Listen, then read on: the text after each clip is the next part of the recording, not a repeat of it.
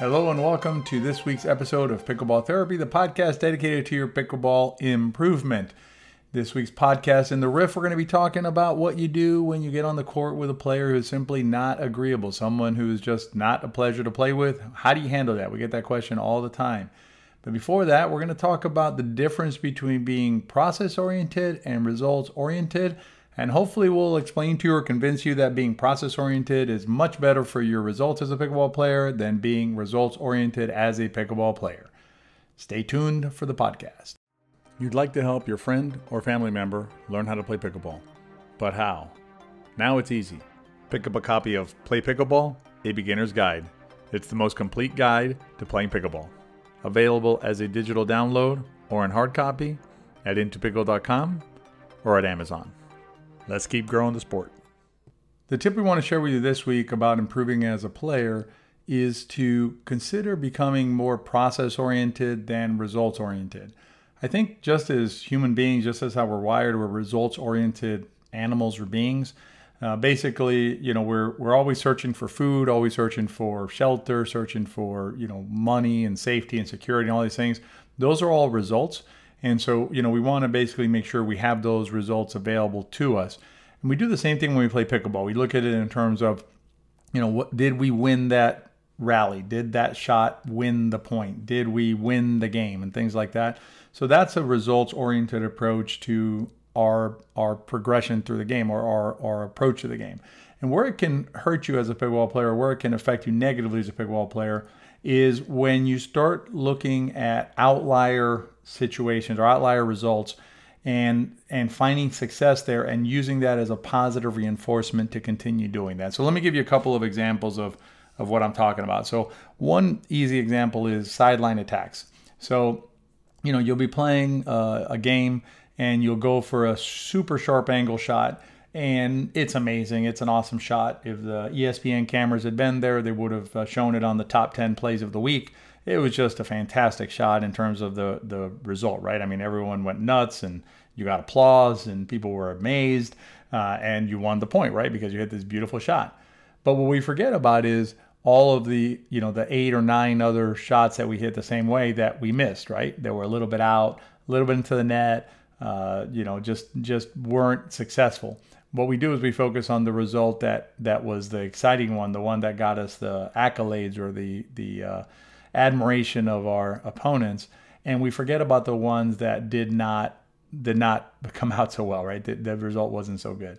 Same way with winning games. The days that we win games, we feel that we were successful, and the days that we don't win games, we feel that we were unsuccessful, without really thinking too much about the process or the process that got us to one or the other. And when you do that, when you look at just the results, right, it's really difficult to improve your game. It's really difficult to figure out what can I do to be a better pickleball player, or just to have, to be more competent when I'm on the court. When you look at process, what you're doing is you're looking at the pieces that are necessary in order to be successful as a pickleball player. So let me give you another example. Let's talk about, for instance, constructing let's talk about when you're on the serve side. So if you're on the serve side and you've listened to our other videos and podcasts and other materials, you understand that when you're on the serve side, your first objective is to neutralize, get out to the non-volley zone line, and then attack.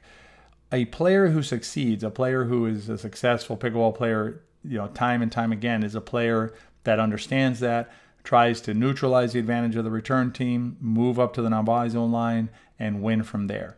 The players that are not successful time and time again are the players who try to win too early. They basically attack too soon. They attack when they're not in position.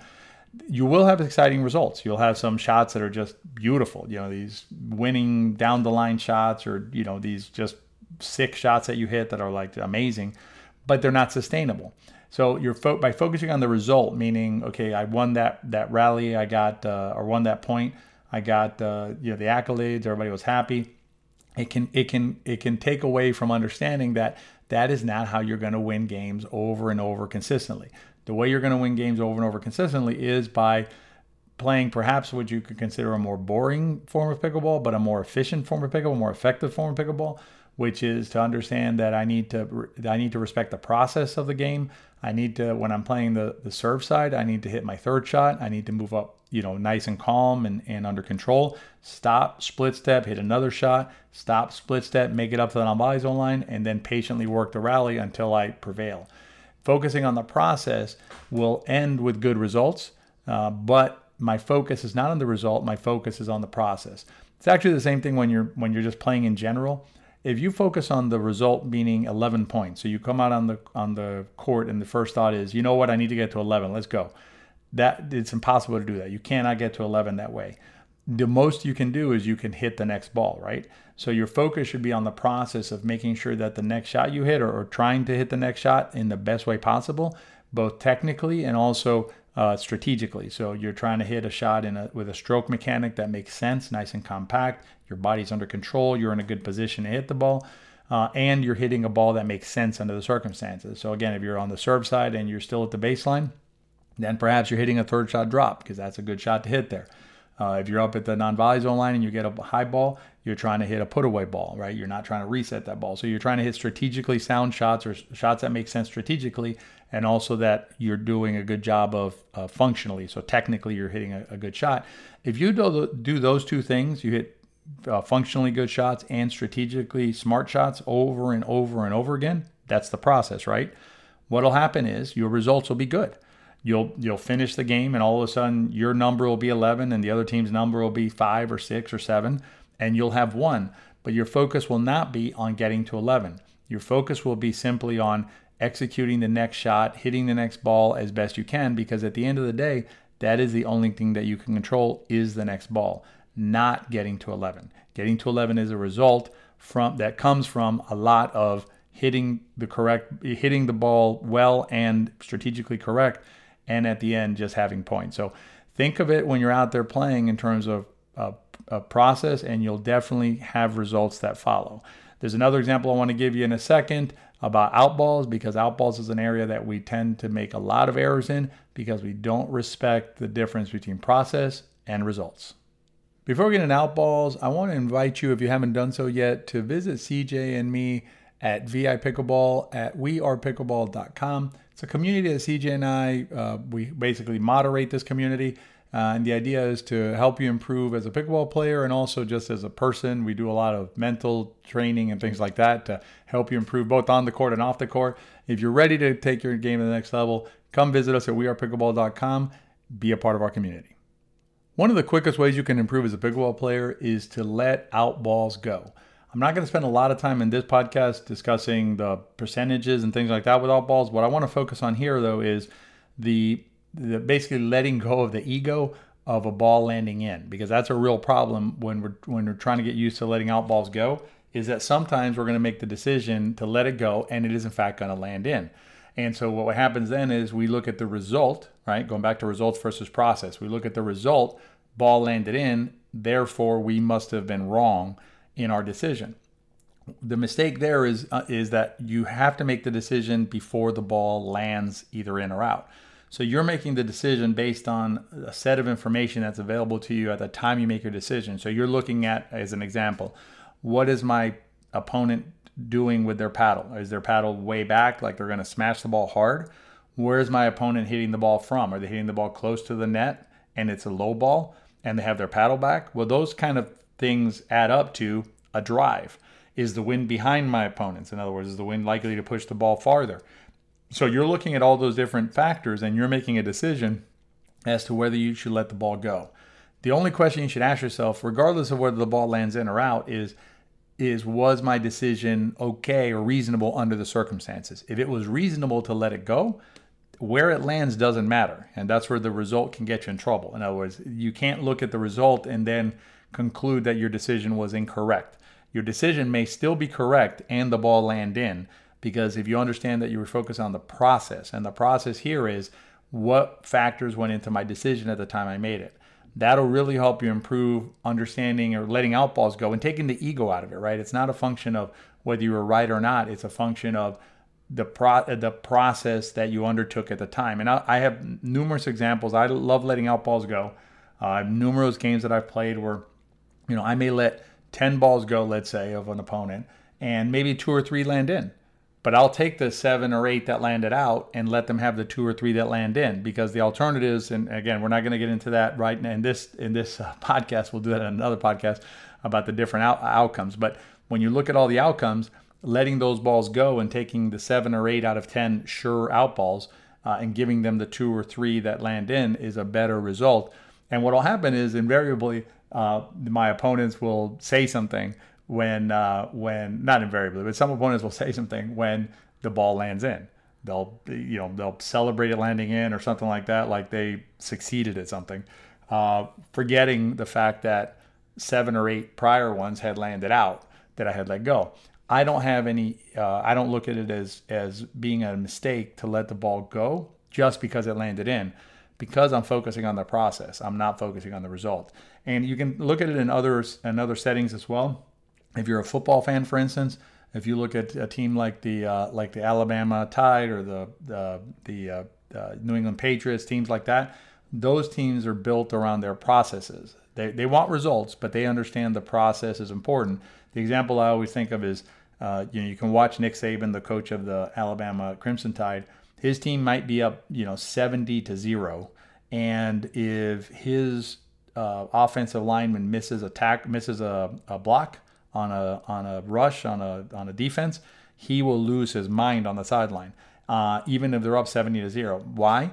Because he's not focused on the result. He's not saying, we're up 70-0, it doesn't matter. What he's focused on is the process, and he understands that the process needs to be sound every time, because eventually they're going to face another team like a Clemson or somebody who's as good as them, and missing that block could cost them the game. So he's looking at the process, and then the results will be whatever they're going to be. So the same thing for y'all. If you can focus on the process, if you can focus on making sure that what you have control over, which is the next shot, the next decision, and things like that. As long as you're doing that well and improving in that area, the results will naturally follow. Your level will be what it's going to be. You'll keep on moving up in level. Your results will be what they're going to be. You'll keep on improving your results because you're focused on the right thing, which is focusing on the process. Focus on the process and trust that the results will come. In the Riff this week, we're going to talk about what do you do when you're on a court with a player that simply makes it unenjoyable to play pickleball. Stay tuned for the Riff. Before we jump into the Riff, I want to remind you that the end of June, so the week before July 4th weekend, we are having our Pickleball Summit, our virtual Pickleball Summit. CJ and I are hosting it.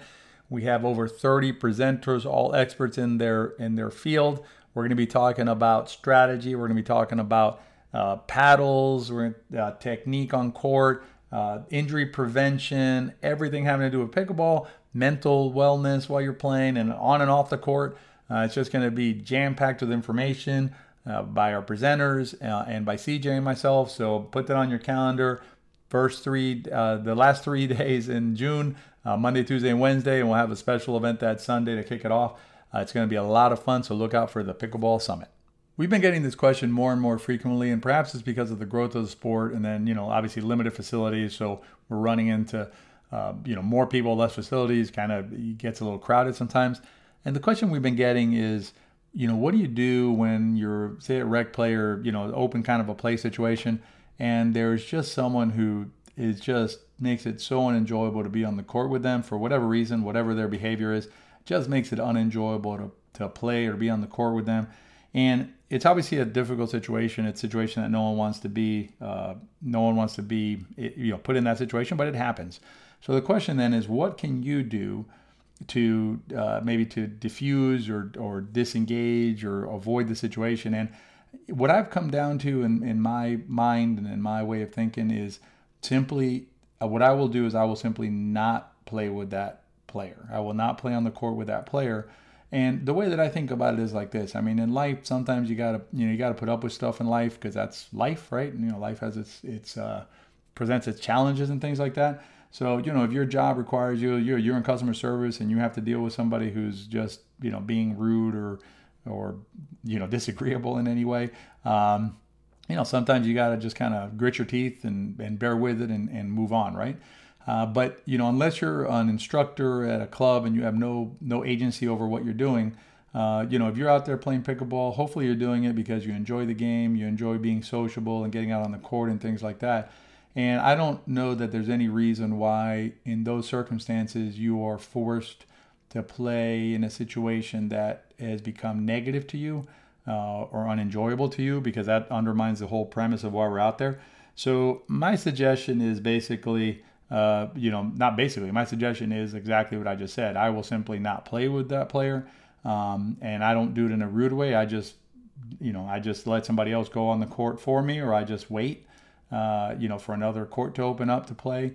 But that's my suggestion. If you're playing with someone, or if you're being asked to play with someone who's simply disagreeable to you for whatever reason, you are not required by any ethical guidelines or rules or anything I can think of to get on the court with that person.